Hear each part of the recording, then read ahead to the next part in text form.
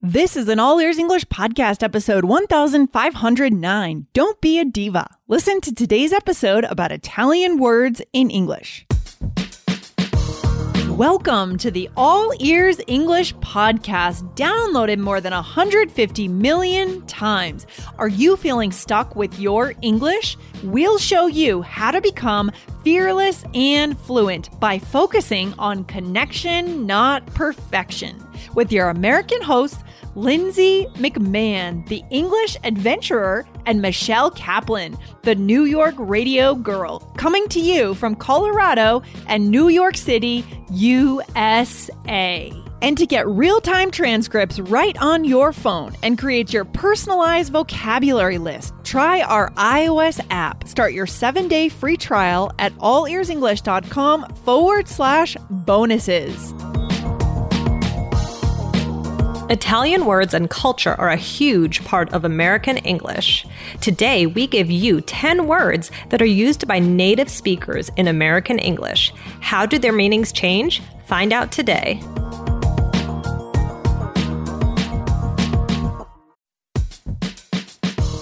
Wondering about your fluency level? Take our simple English fluency quiz and find out if you're 50% fluent, 65% fluent, or 80% fluent. Plus, get ready for an exciting new course release coming up in early June. Learn from real English conversations so you can finally get confident. Take the quiz at allearsenglish.com/fluency score.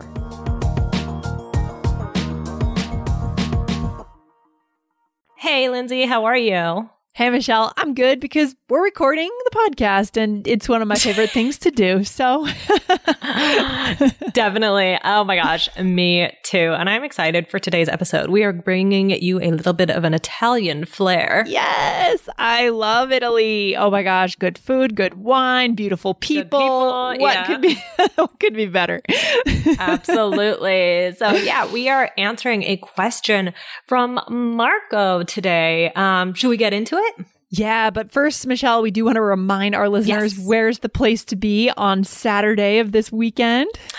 Well, if you would like to hang out with me and with Aubria, oh my gosh. Who's Aubria? Aubria. Yeah, there's no one of that name. Me and Aubrey will be there too. Not Aubria. That's her evil twin. So Aubrey and I will be on our web class. This is day 2, the last chance. I repeat, last chance. Yes. To learn about slang in English, which is going to be super fun. We had a great time the last one, and we are looking forward to it this Saturday, January 23rd. Sign up is at allearsenglish.com/slang, SLANG. Yeah, and just keep in mind, guys, when you do click on that button, you choose Saturday. Yes. That time is going to display in your local time. So we've had a lot of questions about what time what time is it? Is it in US time, East Coast time? It's in your time when you see it on the page in your browser. Okay, very cool. Absolutely. Okay, so could you read Marco's question for us? Marco says, by the way, I've just listened to the new episode about French words, and if I can give you some advice, I feel it could be interesting to make an episode with words taken from Italian. Have a nice day, Marco. Good question, Marco. Love it. Good point, too. It's not just all about French. No, it's not all about French. We love French, but it's also about Italian and all other languages. Anyway, if you want to know what episode Marco was referring to, it's episode 1458, which is this episode has a certain je ne sais quoi. Yeah, I love that. We're going to have to come up with maybe a title in Italian today for this one, Michelle. I'm not sure. I don't really speak Italian. Let's give it a try. Let's see. You speak more than you think because there are so many words taken from Italian, like so many. So this episode is a shout out to Italy. We love you, Italy. Yeah. I mean, Lindsay, so you said that you've been to Italy. Couple times. Yeah, for sure. I would eat gelato for breakfast in Italy. And you're a big ice cream person. So do you prefer ice cream or gelato? I think coming back to good old, just like hard packed ice cream, I like that the best, or custard from the mid-Atlantic region of the US. But when I was in Italy, I loved the gelato. So I know it's amazing there. So when I was in Italy, I don't remember. I think they have on the menu like prima plata. Okay, and they have like a few different, titles. And I thought that the prima plata was like an appetizer. And so I thought that like I felt guilty not ordering something besides that first course. So I remember there was one night in Florence, we had pasta as the prima plata, and then we ordered this huge steak. And what you really don't want is to have a huge steak coming and already be full. Because it was way too much. So like that was kind of this awkward cultural thing when I was traveling, because I was not aware. And yeah, I definitely learned that. Luckily it was towards the beginning of our trip, so like I knew in the future. That's hilarious, Michelle. Did you get a weird look from the waiter or waitress when you ordered? I think so. I mean, it's hard to remember, but I think it was probably like, really? Like you're going to eat all that? And yeah, I just didn't know. And I felt like, okay, this is a little expensive, but I guess that's, I mean, it's just like we all have these stories about traveling and like things in the culture that you make a mistake with, or you end up getting a little embarrassed, or eat the wrong thing, or eat too much of something. Oh, it's so funny. That happened to me in Paris. We sat down and I somehow ordered like all meat, like sausages and steak and the whole thing. The entire meal was meat. And the waitress looked at me like, "Are you sure you want that?" That should have been the red flag. It should have been the red. I love that. Oh my gosh. Yeah. Oh, we should just have one episode devoted to like our funny or awkward travel stories. That would be hilarious. That would be awesome. Yeah. We should do that, Michelle. Okay. Yeah, that'd be fun. All right. Let's get into guys, it then. Oh my gosh, there's so many things that we use from Italian that are just embedded in that you didn't even think about. I mean, so I'm going to put up a link where I got some of them. We'll put it on the blog. Okay. So the first one that I was thinking was the word capiche.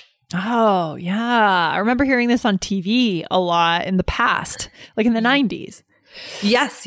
I remember from Full House, and I'm just looking up the who would say that? Who would say that? Which character, Joey or no? It was Uncle Jesse. I think Jesse. Yeah, because he kind of has like that look, that slick look, sleek and cool dude. Like kind of throwing out some slang, international slang. I like it.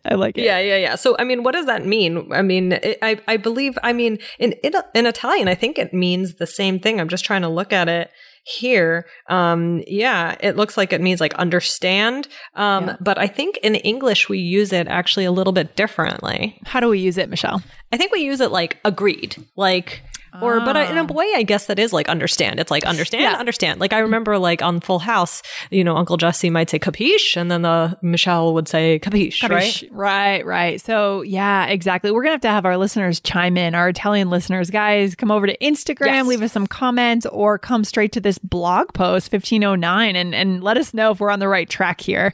Yes, please, because I tried to find the information, but there's no better way to get information than from an actual Italian speaker than, Google, right?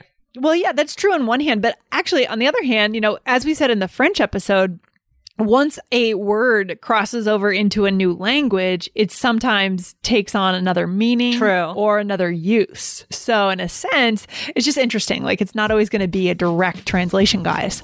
Yeah. Right. True. Another day is here and you're ready for it. What to wear? Check. Breakfast, lunch, and dinner? Check. Planning for what's next and how to save for it?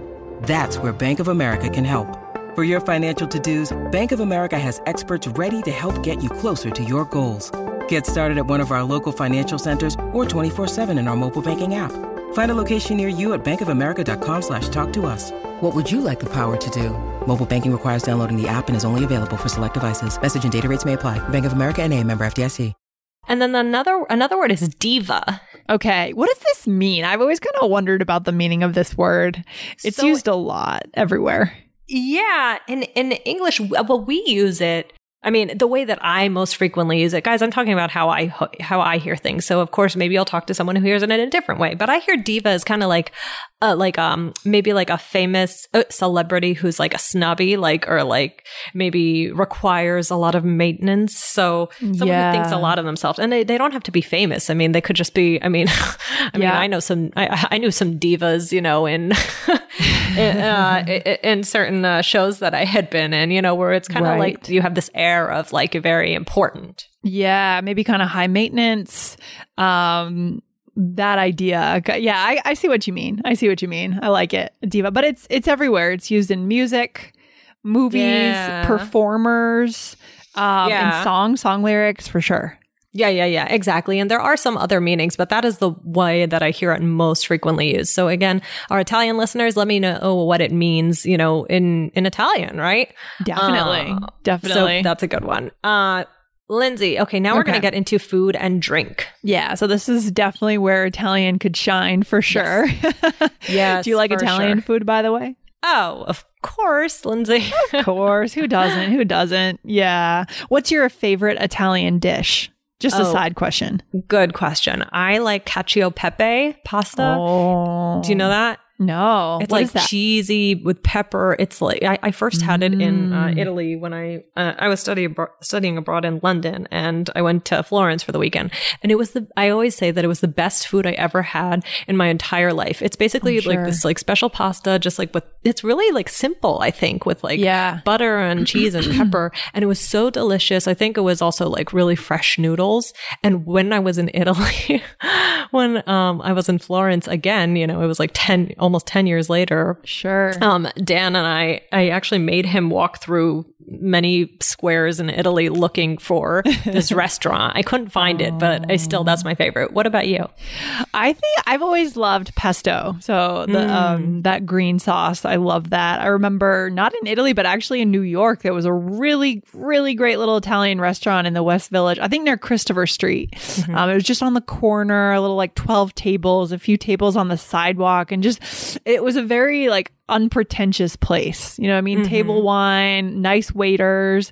I don't know, those memories around Italian food, even in a place like New York City, which makes total sense because there's always been a lot of immigrants from Italy in New York, right? Right. Exactly. Yeah. But I think it's funny because we say panini, like even for a singular, but I believe when I was in Italy, singular was panino. Maybe I'm wrong on that. Again, so that's kind of interesting how the grammar might change. That makes sense, though. I mean, when we take it over into English, we do change the meaning, right? For sure. So you might order in English, you might order a panini. It's very common, like sandwich shops. You might order I like mozzarella and tomato paninis, personally. Those are good. Those are good. Yes. So another one is al dente. Okay. So this is about the consistency of the pasta, right, Michelle? Okay. It's like a little bit chewy. Okay. Yeah. Most people like it that way. I think most people like it that way rather than too soft. Too soft. Yes, exactly. And then if you are looking for an Italian restaurant, you might say, oh, where's the trattoria? That actually might be like the name of a restaurant, or it might describe itself as a trattoria. Yeah. I don't know if I would ask, like, do you know any trattorias? I guess you might do that in English, I guess. It's quite specific, though. Yeah, it is very specific. Yeah. Well, it might be more that you, like, search for a restaurant and then and then, like, in the description, it might say, like, we're an Italian trattoria or something like that. Right, for sure. They use it more to describe themselves, in other words. Right, Michelle? Yeah. Yeah, I think so. And so, I mean, there's so much with food. We could do a whole episode just about the food. For sure. But also there's music, right? So like alto, soprano, these are all words about like what pitch you sing in, like your singing range.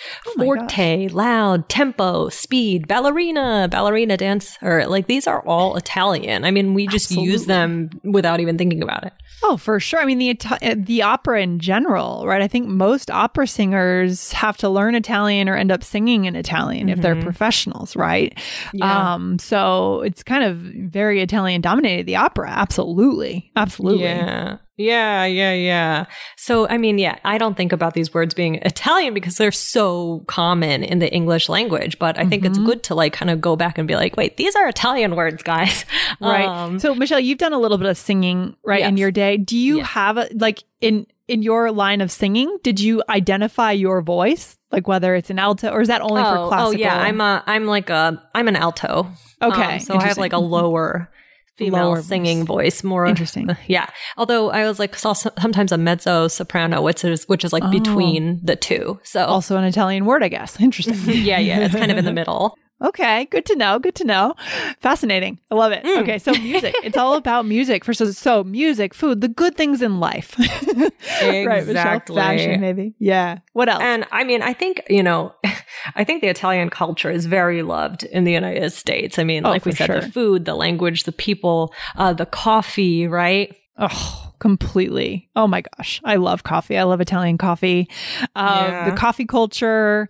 I guess, yeah, you're right. In a way, Starbucks kind of took some concepts, some Italian concepts and understanding of what coffee culture is in Europe, and they brought it to the US. They created that in the US.